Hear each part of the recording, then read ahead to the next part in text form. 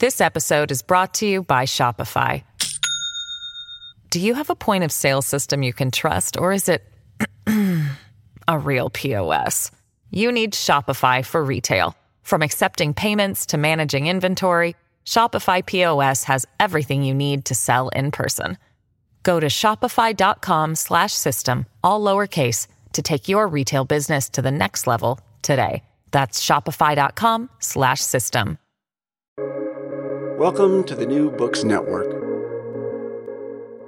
Hello, everybody, and welcome to the New Books in Sociology podcast from the New Books Network.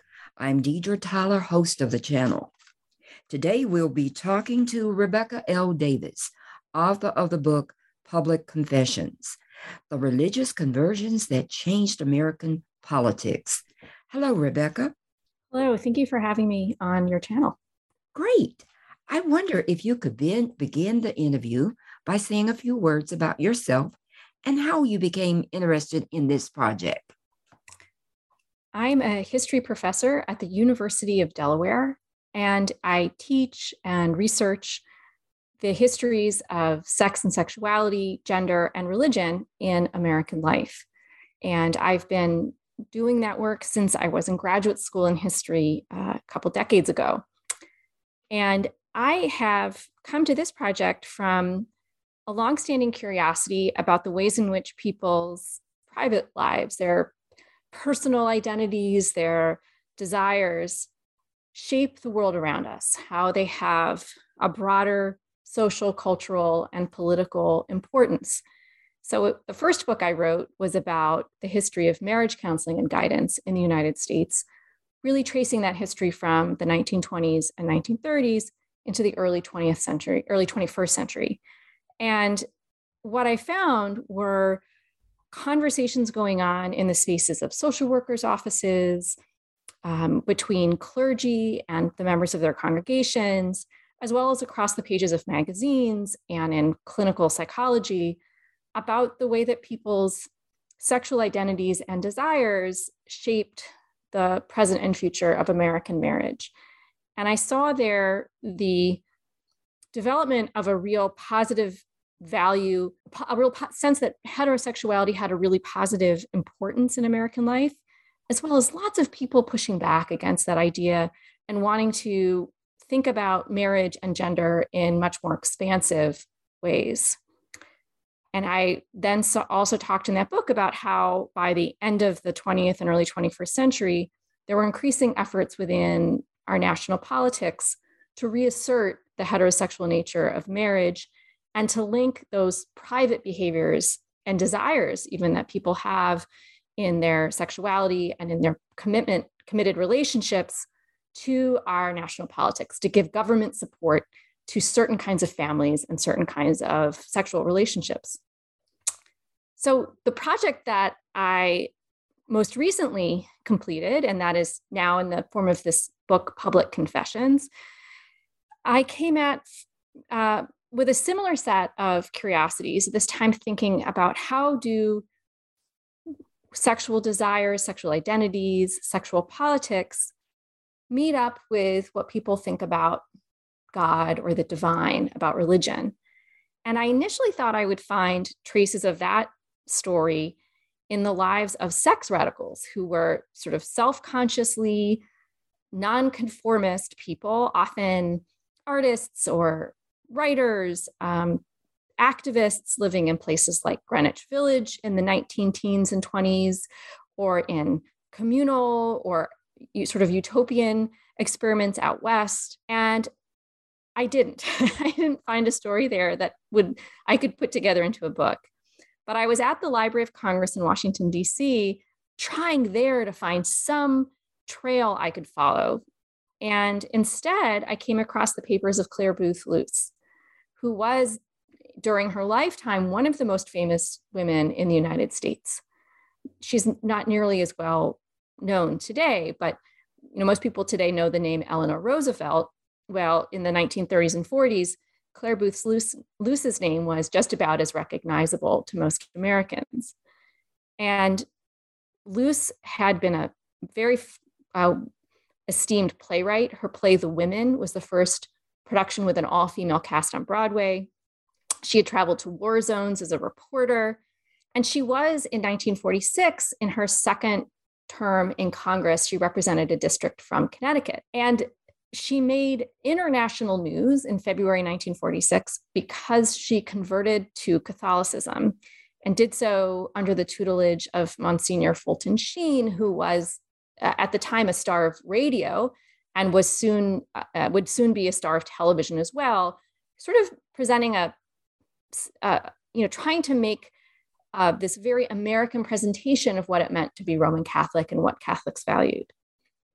And from there, I really became very curious to see if this was sort of a one-off. Was Luce, as this really notorious convert that hundreds and hundreds of people were writing letters to, telling her what they thought about her conversion, was she an anomaly, a blip, or was there a bigger story? And I can also say that I come from a family where many people have converted religion, and it's always been something that I've kept in mind as I've studied the topic as a scholar. People who work in American religion too often, I think, talk about it as something that is, the person is this whatever, this faith or that faith. When in fact, for so many people, the religious affiliation is fluid or has changed over the course of their lifetimes. They are becoming whatever religion they are in different ways at different times in their lives. So as I have throughout my career, I was really fascinated by the ways that people's very personal decisions about what they believe about God or don't believe, what rituals have meaning to them or don't, to think about that as something that really reverberates in our culture and is politically significant. Now, tell the audience about the criticism that Claire faced being a Catholic during that time period in American history. There is no way to underestimate how intense anti-Catholicism was in the United States, certainly in the 19th century, but also well into the 20th century. It's not something that we really see so much today, but it was totally mainstream, unfortunately, in Clare Boothe Luce's lifetime. So there was this longstanding Protestant suspicion of Catholics as more loyal to the Pope than they were to their elected government representatives. And this was often a very sexualized stereotype. So there were these stories circulated of these duplicitous priests who held nuns as sort of sexual captives, but also this fear of priests as these very powerful, charismatic people who sort of took over the free-thinking minds of the people who followed them. So there was this Protestant stereotype of Catholicism as coercive, of Catholics as people who sort of just blindly followed whatever their priests and bishops told them to do, and that this was fundamentally incompatible with American democracy. We're supposed to have this enormous value placed on freedom of conscience. We're people with free will. We shape our destinies. How could a people who just do what someone tells them to do, which was what this stereotype said, how could they really fit into the United States? And Clare Luce had already shown herself to be somebody who resisted what other people told her she could or couldn't do in her life. She was one of only 7 women in Congress when she first took office in the early 1940s. And in becoming a Roman Catholic, she also pushed back against those stereotypes. And she said, no, in fact, it is the activity of my strong, independent mind and my deep reading into philosophy and religious teachings that I have come to understand the truth. And my truth is that Roman Catholicism is what God has given us as the faith. So she, we can remind ourselves too that even when John F. Kennedy was running for president in 1960, major Protestant leaders in American life were organized in a group against his election because of his religion. They thought it would be dangerous to American democracy to have a Catholic in the White House. You focused on another person, Whittaker Chambers. Tell us about his conversion into the Quaker religion.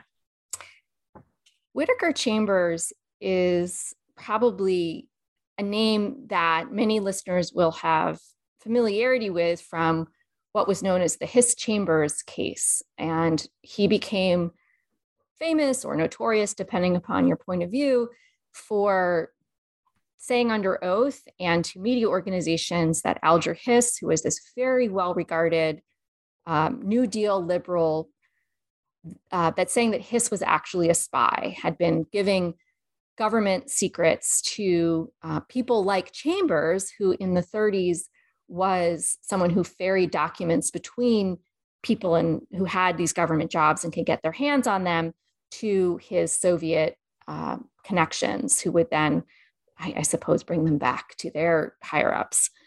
And Chambers had been sort of a social outcast for most of his life, dropped out of college and became a communist in the 1920s. He then moved into this role as a sort of full-time spy by the 30s.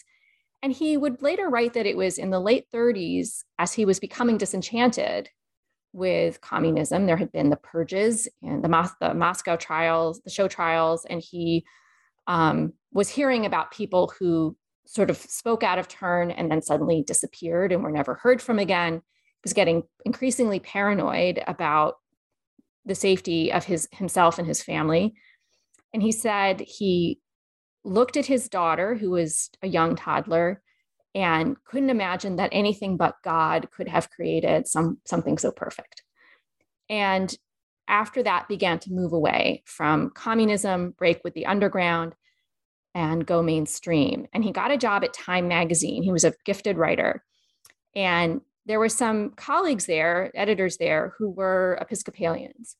And initially, that's where Chambers went. He was initiated into the Episcopal Church, but he did not feel at home there. And within a year or two had joined a Quaker meeting in Maryland. He lived on a farm in Maryland with his family. So his conversion then became relevant in the Hiss Chambers trial because it was part of how Alger Hiss's team tried to discredit Chambers and portray him as mentally unstable. And here's where, my interests as a historian of sexuality really have met up with this project. Chambers made clear in his published memoir that he committed himself to being a family man as he also became to believe in God. But what's clear from FBI documents and oral histories is that Chambers had also had a number of affairs with men throughout that first part of his life, and even during the early years of his marriage. And so he told the FBI in the late 1940s, in a sort of private letter he gave to them, he said, I found God, I gave up communism, and I gave up sex with men, effectively, that all of these things were part of a package. And so being this sort of heroic heterosexual patriot and doing so as a Christian were part of his whole new understanding of who he was. And Chambers rarely spoke about his Quaker, his bonds to Quaker faith. He'd had a Quaker grandmother and said that he thought that planted the seed for him. But it was very much part of how he presented himself to the public. And there were other ex-communists who, in a similar fashion, either converted to or recommitted themselves to Christianity, often as Roman Catholics and often with Fulton Sheen's mentorship. And so for Chambers, though, the becoming a Christian was also about becoming a safe American, someone you didn't need to worry about stealing secrets or trying to undermine the U.S. government. In chapter 3, you talked about the body snatchers and families. Can you explain this a little bit more? Sure. So one of the themes that kept coming up, and that I wasn't, when you start off on a big project like this, you have a series of questions and you take those questions with you to the archive. You take those questions with you to the newspapers and magazines from the time that you're reading, to recorded audio and images that you can find about the people and the events that you're studying. But there is a tremendous amount that you find that you had no expectation of finding.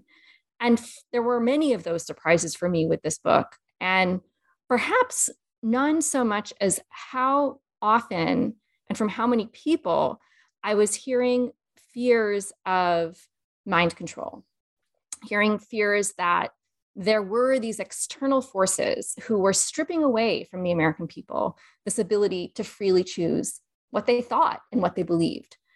So, going back to what I was saying earlier, if we have, the United States is in this global Cold War, and there's this fear of, the atheist totalitarian Soviet Union, and opposing it is this God-fearing democratic United States invested in capitalism, invested in freedom of conscience and ideas of liberty in its sort of formal self-presentation.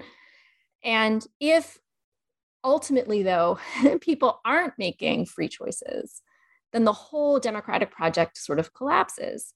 So there was this, in the aftermath of World War II, there was very high level intellectual work about what became known as the authoritarian personality. How did all of these Germans, these cultured, educated Germans, come to believe Nazism, come to be loyal to ideas about Aryan supremacy? How did entire nations of people align with fascism, right? How do charismatic leaders implant these ideas in people in ways such that they seem to cease to think for themselves or to make independent decisions?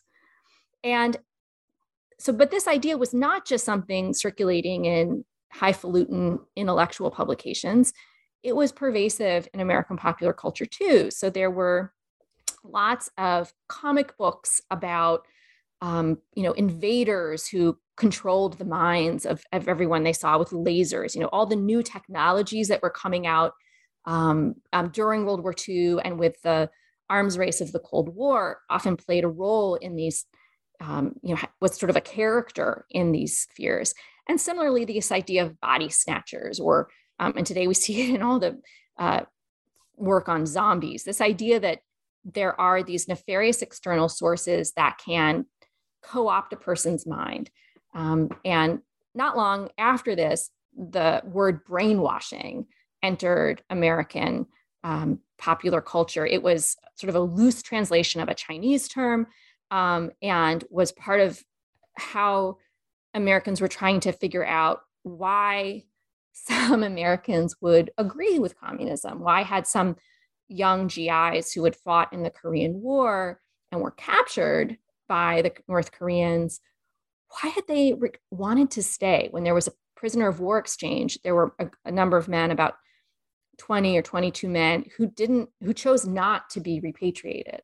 And so had their brains been co-opted, there were people who were prisoners of communist regimes in Europe who were sort of captured and then went in front of microphones later and seemed to be dazed and blank in their expression and regurgitating communist dogma. And so, oh my goodness, had their brains been taken over? And so that the pervasiveness of that fear was something I hadn't anticipated, but which ultimately became a key part of how I understood what was going on. This episode is brought to you by Shopify. Do you have a point of sale system you can trust, or is it a real POS? You need Shopify for retail. From accepting payments to managing inventory, Shopify POS has everything you need to sell in person. Go to shopify.com/system, all lowercase, to take your retail business to the next level today. That's shopify.com/system. You know, you talked about religion in the 1950s, especially Reverend Norman Vincent Peale and Reverend Dr. Billy Graham. How did religion play such a big role in people's lives in the 50s? Right. There was a religious revival of sorts going on in the United States in the 1950s. And it goes back to, it goes back a ways, but certainly during World War II, the propaganda that the US military and US government put out for what this war was all about was increasingly framed as, we're out there, we're not just fighting Germans, we're not just fighting the Japanese, we're fighting for the American family, and we're fighting for the Christian and Jewish values, mostly Christian though, values that were at the founding of our nation and that are fundamental to who we are as Americans today. And with the dawn of the Cold War in the late 1940s, this sense that what makes us different from other nations and what makes us strong in the face of communism is the intensity of our religious faith. So the 1950s is when In God We Trust is added to our currency, when Under God is added to the Pledge of Allegiance. There are the first national prayer breakfasts. And so public religion in political speech, all of those are on the rise. But also American religious congregations are flush with cash in a way that they haven't been before. New churches and synagogues are going up in the suburbs. More people are attending and participating in American religious life. So there is sort of this widespread sense of a religious resurgence, but it's not just about individual people's participation. It's linked to this national project of saying that being Christian and also Jewish are part of what make America strong. You also said that in 1976, that was the year of evangelical awakening. Tell us a little bit about that. Sure. And it was a newspaper, I think it was Newsweek, that declared 1976 the year of the evangelical. And they did so because there was another sort of religious revival afoot. We are accustomed today to seeing evangelical Protestants as sort of very visibly and intentionally visible in American politics and public life. But that really hadn't been the case for the decades prior. And in this, with people like the Reverend Billy Graham really front and center, a whole national and international network of churches and organizations had created this vast evangelical infrastructure in the United States by the 70s. And just at that point, evangelicals were starting to leverage that organization and all those resources to shape American political life in greater ways. So pushing for particular candidates or getting certain issues to become hot button ones in upcoming elections. And there were several very prominent converts or born again converts who helped spread that message to the American public and talk about how their faith was the American faith and how their values should therefore be the American values. In chapter 6, you talked about African Americans in this redemption. And on page 147, you said, quote, African American converts similarly operated in these stories as props of the white Christian affirmation, their own discoveries of Jesus' redeeming love proof that white evangelicals could not be racist, even those like Colson, who were architects of white supremacist political strategy at the highest level of government. Explain that a little bit. Sure. So Chuck Colson was known as Richard Nixon's hatchet man. He came aboard. He was part of the 1968 campaign and served as an advisor to Nixon in the White House. He's a lawyer by training, and he kept the enemies list. He did a lot of the dirty work for Nixon, and he was also a strategist. And one of the Nixon administration strategies was to cultivate white grievance. So to help create a narrative of, look at, there'd been these, initial victories within the American Civil Rights Movement. There was a Civil Rights Act of 1964, a Voting Rights Act of 1965. There had been immigration reform. The women's movement was making gradual progress toward getting legal protections for women and more equal funding for women's education and things such as that. And a strategy, an explicit strategy among Nixon and his advisors was to cultivate white grievance and say, look at what all these people are taking from you. And they did so through their rhetoric. And they also did so through the way that they campaigned and tried to bring people who felt like they were being left behind into their coalition. So there were, the sense of what it means to be an evangelical, to be born again, is a theological premise. It's not a racial one. And there were millions of African Americans who understood themselves then and now as people who've had these experiences of knowing God's love, knowing this personal relationship with Jesus, and committing their lives to witnessing to the love of Jesus in their own lives. But what this evangelical movement that Colson was part of in the 70s was trying to do was center a very particular kind of evangelicalism as the future of the United States.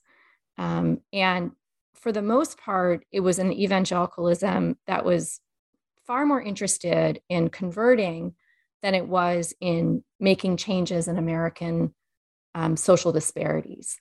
So Colson, for instance, had been in prison for his role in the Watergate cover-up and became an advocate for prison reform. But mostly what he meant was he wanted to make ministry more available to imprisoned people. So the 70s is really when mass incarceration is accelerating. And he thought that converting inmates was the solution to the prison problem. And so African Americans who converted were very useful to this white-dominated movement. And one of the most prevalent examples was Eldridge Cleaver.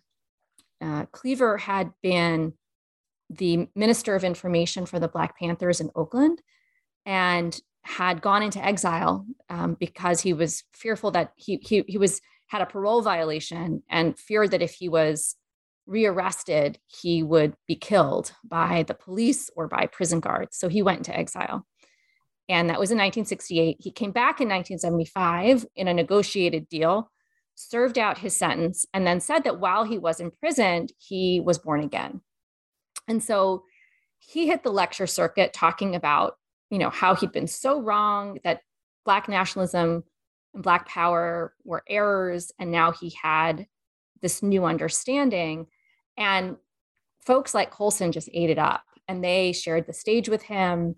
They helped get him funding for his new ministry, but they also really expected him to toe the line. They expected him to present evangelicalism the way they saw it. And Cleaver ended up not doing that. He became disenchanted with evangelicalism and actually went through a few other religious communities in the rest of his life. But so long as he was in the movement and behaving in a way that they saw as appropriate, evangelical publications and radio networks and televangelists were having him on their shows and putting his photo on the cover of their magazines over and over and over again as sort of this poster child for the fact that we couldn't be racist. Look, this very racially aware Black leader is one of us. Now, you did talk about Sammy Davis Jr. and Muhammad Ali. Give us a little brief summary of their criticisms that the society in general had about them converting. Right. So Sammy Davis Jr. became Jewish in 1960. He talked about being a Jew. He self-described as a Jewish person before that, but he formally converted in 1960. And Muhammad Ali announced that he was a member of the Nation of Islam in 1964. And, in Davis's case, people really made fun of him or said that, this is just a career move. He just wants Jewish nightclub owners and Jewish audiences in Vegas to, support his shows.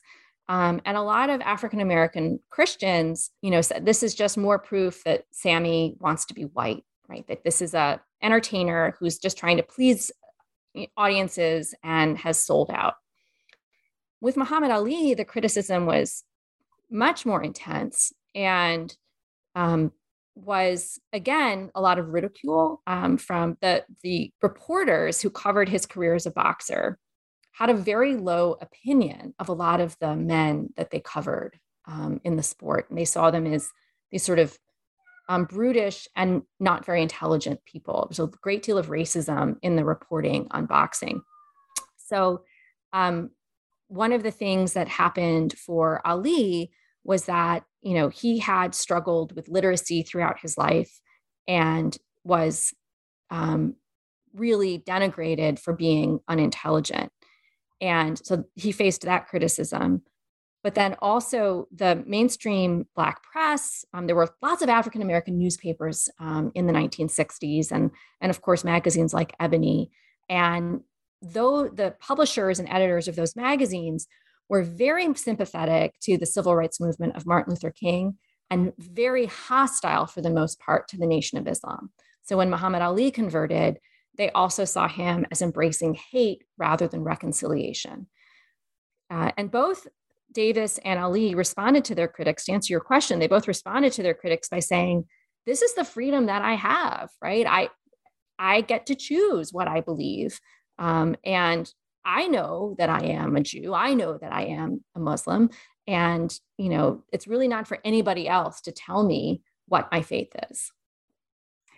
And lastly, in 2021, do you think that religion is still strong in the presentation of people in our society? Well, I love that question. I love the way you've phrased it. Yes, I think so. And I think in a couple different ways, it's still prevalent in how people self-present. On the one hand, a lot of people share aspects of themselves on social media or through, in their communities about their paths to healing, their forms of self-discovery, and spirituality is very often part of that, whether or not it's a spirituality connected to a formal religious organization. Sometimes it is, sometimes it isn't. But this idea that we are all seekers, that there is some higher meaning or revealed truth that we are in pursuit of about ourselves, about the world around us.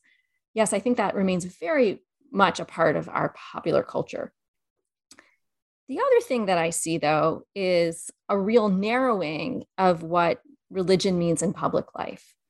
And I see this as part of the legacy of that evangelical movement of the 1970s and thereafter, to the extent that religious in our American politics is too often reduced to mean Christian and very often a particular kind of Christian.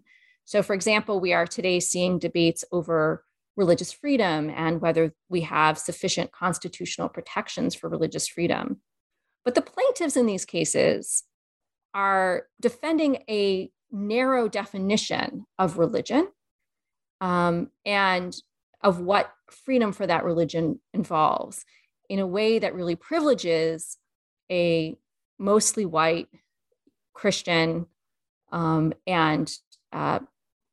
pro-marriage, pro-normative gender roles kind of worldview, which makes it very difficult for people such as President Biden, who is very much a person of faith and committed to faith, to get his religious voice to register in American politics, because the public conversation about religion and politics has been very effectively sort of circumscribed to one particular expression of Christianity. Well, I've taken up enough of your time. Can you tell the audience, what are you working on next? Oh, I'd love to. I am writing a book that is with Live Right Press, and it is a single volume history of sex in America. It's an ambitious project.